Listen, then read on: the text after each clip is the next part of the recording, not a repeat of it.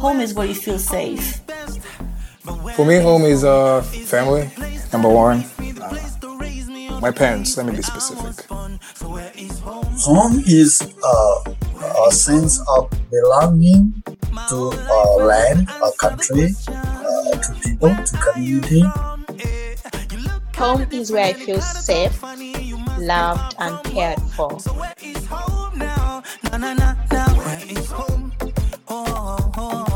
Hi, and welcome to Hometown, your weekly Lent and Easter podcast on refugee welcome in the Episcopal Church and across the United States.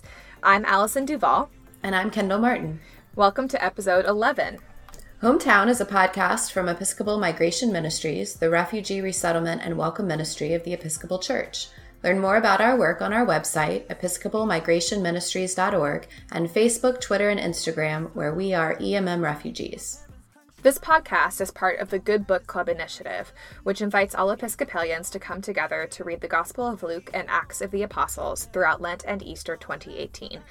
You can find the daily readings, resources, and much more at goodbookclub.org. Find them on Facebook, The Good Book Club. The Good Book Club readings for this week are Acts chapter 10, verse 17 through Acts chapter 13, verse 12. This week's reflection comes from Julia Ayala Harris, who is from the Episcopal Diocese of Oklahoma and currently serves on the Executive Council of the Episcopal Church. We hope you enjoy this week's reflection.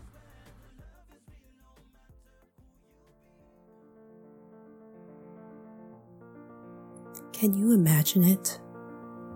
Word of the events at Cornelius' home get back to the church in Jerusalem, and the believers are shocked and angry with Peter. How could he possibly include those Gentiles in their community? The Holy Spirit is for us, they say, not for them, not those people. Peter patiently and methodically explains to the believers his vision, where God asserts, "What God has made clean, you must not call profane," and how the Gentiles were covered in the Holy Spirit, just as the disciples had been. To this, the believers begin to expand their understanding that their community was to include all of God's people, even those who are the other. Peter did not have the benefit of the Book of Common Prayer, or our baptismal covenant, or even Paul's letter to the Galatians, where we've come to understand that there is no Jew or Gentile, but we are all one in Christ. No, Peter was making it up as he went along. He threw away societal conventions, community norms, and acted in violation of the law when he followed the Holy Spirit to Cornelius' home. Then Peter radically expanded the believers' notions of who was allowed in their community. Where is the Holy Spirit leading you? Who is the other around you that could be welcomed in community with you? Are there immigrants, refugees in your community? What are you willing to risk to welcome these others in your community? Are you willing to be like Peter and break social norms? Are you willing to break the law? As we bear witness to the love of Jesus Christ, let us also be sensitive to the sometimes difficult places that the Holy Spirit leads us. For it is the same with us as it was for the disciples. God's holy work is in action through us, through our radical welcoming of those who are different than us. For this is the kingdom of God.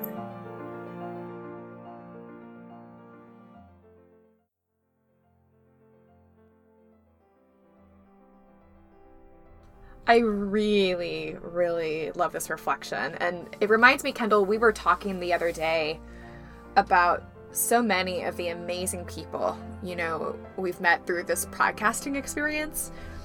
And so many of the folks we've had on the show have recognized, perhaps not spoken to directly, but recognized the countercultural and even the transgressive nature of what God calls us to as followers of Jesus. And I'm thinking especially of guests we've had on the show who have stood up, who continue to stand up and speak the truth, both here in the US, but even more so in these really volatile places around the world.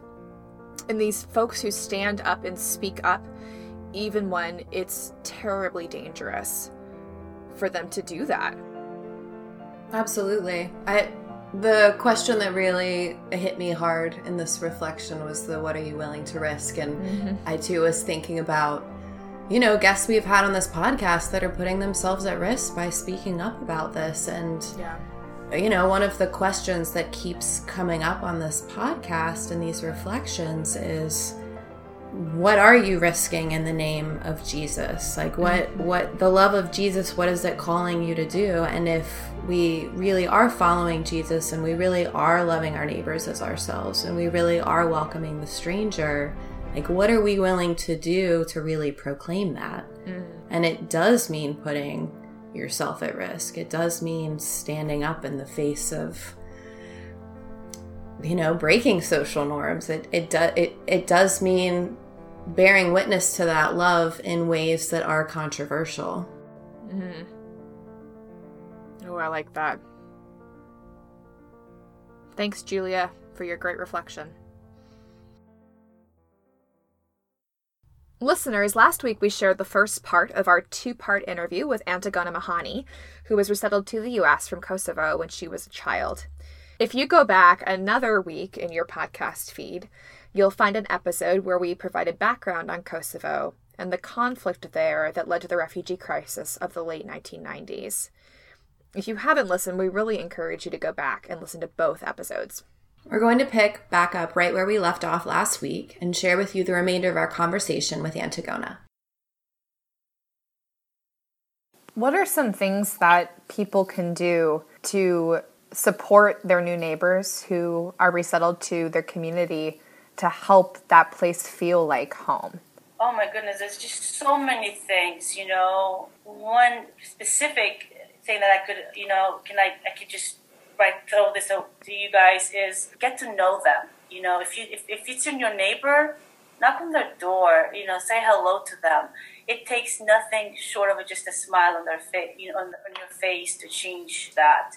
These people have lost everything and have gone through so much that when they see someone who's friendly to them, when they hear that welcome, it changes everything for them. You're building something in their brain that forever they're going to keep that. And as they grow older in that community, as they start to contribute, that becomes their home. We don't realize how much power we have at the beginning for our new friends, our new neighbors, how much impact we can make if we only take some time just to get to know them. And it starts with us. It starts as individuals, and then if you really want to make a bigger impact, and then you can always go to local resettlement agencies, and there's just so many opportunities for you to have that direct impact, whether it's by volunteering your time, by volunteering services, donate goods. There's just so many things you can do to be involved in these people's life, and just know that you truly are making that direct impact in these people's life, and one day they will come back to you and will thank you, and they probably will do something just as nice as you did for them. And I can promise you that it works. It's an everyday. It reciprocates itself, and it's our responsibility to change the political climate and then the message that's being sent and what we hear as individuals, because we have the power in our own communities. We really do have the power to change that mindset but still not allow that message that's being sent right now and to describe a group of people that's so vulnerable and put that group of people in the spotlight. That's not true. And especially if you know that deep in your heart, you know that hey, maybe that's been your neighbor for a few years now and they've been nothing but great to you. You should be able to stand up for them. We owe it to our community and to everyone, because at the end of the day, it's the right thing to do. It really is the right thing to do and the humane thing to do. But we don't realize how much power we really have in these people's life at the beginning.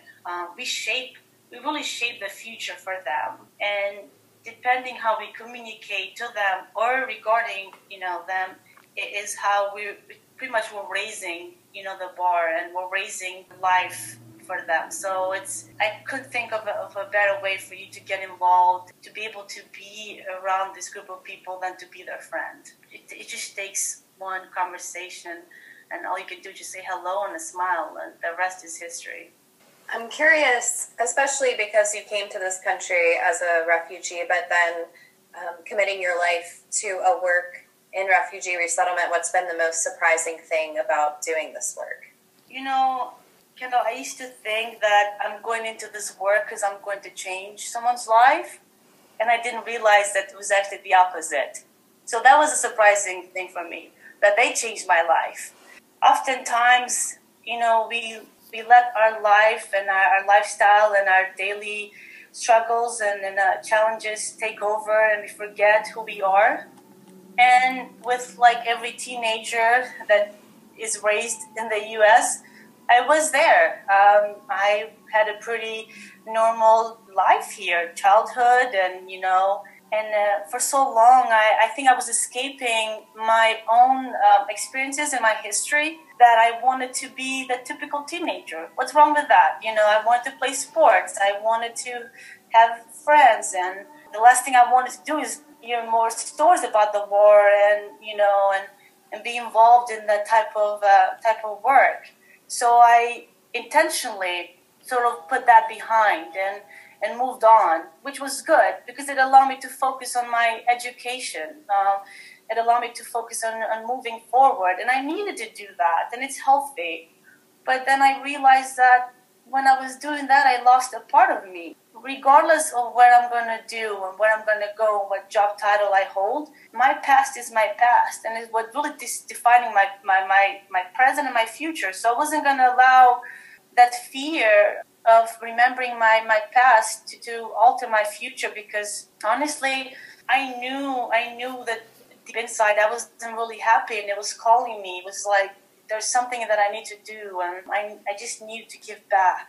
And when it all started for me was, I just remember telling the directors that I just need to be around refugees, and I just honestly wanted just to be in the same room. And it sounds so strange, but I had forgotten what it felt like to be in the same shoes, because my life moved. It was such a dynamic life. I had no break to think of what happened in the past. It was just like, oh, what's my next job title? How much money I'm going to make? It was all these questions that every young American has. And I had that. And then I realized that once I got everything, well, this is not my life. There's actually more to this. I wasn't going to retire from a job where I didn't feel like I was making an impact. But this is always like, oh, I'm just going to help these people. It's all going to be about them. But I didn't realize that they're actually doing more for me than I'm doing for them. And it was all emotional for me, obviously, that emotional, rewarding experience that I don't think any job in the world can give you that. And when you're helping someone who has nothing to give in return, it's always, we all know that. That's humanitarian work. And that's, for me, has been the highest point in my life, is being able to be able to give that. And then I got more than I deserved. And that is the hugs, the handshakes, the God bless you. I mean, it's incredible. It's incredible what you can do. And then depending on what your role is, which if you're in a resettlement agency, any role is impactful to this, to our refugees. For instance, I always had experience in the jobs for our refugees, and helping someone with their livelihood has been an incredible experience, because I use that as my experience. When we came here, my dad, I worked with the same document that had my dad's job information, my mom's job's information, my sisters, my brother. All I had to do was go back to the year 1999 and see my dad's first job and his first income. And then I was going through like the years. So I know how important the jobs were. I didn't take that job, lightly. And we knew that when you help someone find their livelihood and find that passion for these people were bringing so much richness to our culture, to our workforce, and to be able to find that within them, it's remarkable. I mean, there's truly there's people's, the faces, and I could will never trade that for any other experience in my life, because I'm always thinking of the children. As I mentioned earlier, everything that we do now will affect these children as they're growing up here. So if I'm helping this family, the father, the mother, with a job, and they're able to provide their 5 children to a safe home, and they're able to provide clothing and food and transportation, then I'm setting them up for success. I know that their kids are going to go to school. I know they're not going to miss school because, they don't have clothing, or they don't have the necessities that, for family to live here. So as much as I thought I was doing for them, it's nothing compared to seeing the success of our clients 3 months, 6 months, a year later, coming back and saying, I am not ready to buy a car. Now I'm ready to buy my home, or moving to another apartment, or all these lives expansions that they were seeking. It was all as a result of their first job. And I was part of that. To me, that was the most surprising. It was like a triple effect. You do one thing now, and the next thing you know, they're creating a whole another life on their own. And you had something to do with that, even if it's just even if you help them with an application, even if you help them with taking them to the job interview, even if you've provided the clothing for the job interview. So I say the little things in life, but for them, it's everything they ever received. And to be able to say this to my children one day, and my grandchildren, I'm so lucky, because then I said, hey, I was able to be part of this person's life, and they allow me to do that. You have to consider yourself lucky that you're able to share that journey with them. It's not every day you get to be part of someone's life, and for them to completely hand the life, and you're making the decisions you make because it's going to work out for your schedule, or this is your shift now, this is your wage. Those are the most important part of my job that I have received, that I was so surprised. It's such a dynamic role that they do forget. You're busy giving and working with them. But then as you look back and you're like, hey, I was part of that. And then you see them years later, and then they're doing so well, and they're not a refugee anymore. They're community members, and they're your friends. Thank you so much. I think refugee resettlement before was just like, let's help these people get them situated, integrate to the community. But now it's another level. It's a whole other level of a job added to it. You're not just helping them. You're also like advocating. You're also a warrior. You're bystander. And that's something that I want people to know as us that we do this job, that we have a huge role that we play, because we're able to stand to people who are not being educated or not receiving the right education when it comes to refugee resettlement, the process. So I think it's everyone's duty who is in this work that we make sure we continue the fight by advocating in the right channels and avenues. That's something that I really want us to continue to do that in the midst of, this political climate that we're in. Again, before we were so lucky just to be able to get refugees, and the goal was to get them acclimated and integrated and working. Well, that's the process, and that's one aspect of it. But now we're dealing with so much more, and it takes a lot as caseworkers, as part of the resettlement agency,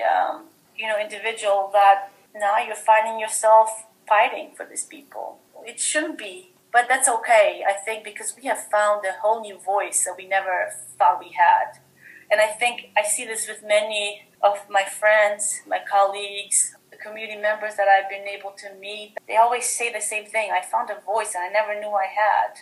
And I think it's really thanks to our refugees, to our new friends, to our new Americans who are giving us that, or we're able to protect the refugee resettlement that's been going on in the U.S. for years now. You know, it's something that this country's found on. You know, we know that. I know it's something that we shouldn't have to deal with, but honestly, I think this is what makes our job more challenging, and I wouldn't want it any other way. You know, if I'm able to educate someone, whether it's on the process itself or what it's like for someone to be a refugee or what happens after they come here, well, then I will do that. That's actually makes me very happy because you are curious. You want to know. I will teach you that, and I will give you all the resources. So we really play a huge role in the community and the world if you are in this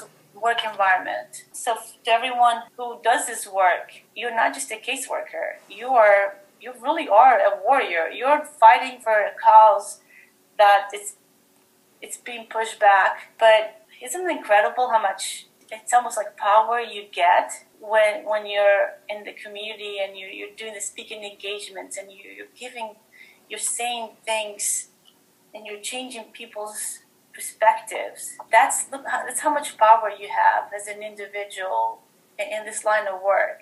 And a lot of people forget that. And so for people who want to get involved in this work, need to know that this is the type of role you play. Mm-hmm. You know, you get to be someone's hero. And isn't that incredible? Like, because what job allows you to have that? I couldn't think of any career other than the fictional characters, you know. But this is real. In reality, you get to be someone's hero. And I didn't know that until I was faced with that. I was with my clients, whether I was at the meeting, whether it was a job interview, there were things said that was, you know, a little unfair or unjust. And if it wasn't for me being there, perhaps that person may have not gotten the job. Perhaps that person may have been discriminated. Day-to-day things that we're able to do and contribute to those people's life, eventually to our community. Our work is not one-dimensional. You know, I always say that. Oftentimes people think you only work with refugees and that's it. You don't care about the community. That's not true at all. The refugees are part of the community. They are part of our population. And they're contributing by working, by open businesses, by giving us cultural differences, by diversifying our communities, by bringing languages, by bringing us cultures. So no, it's not one-dimensional. I don't just care for one group of people in our society. I care for the whole community because this is where I live, and I want to live in a good community where everyone's accepted. So we're going to change that mindset, whether it's one Facebook post, one share, one tweet, however, one email, one presentation. It's truly everyone's responsibility to share the success, to share the stories, the good stories, of what's going on in our communities.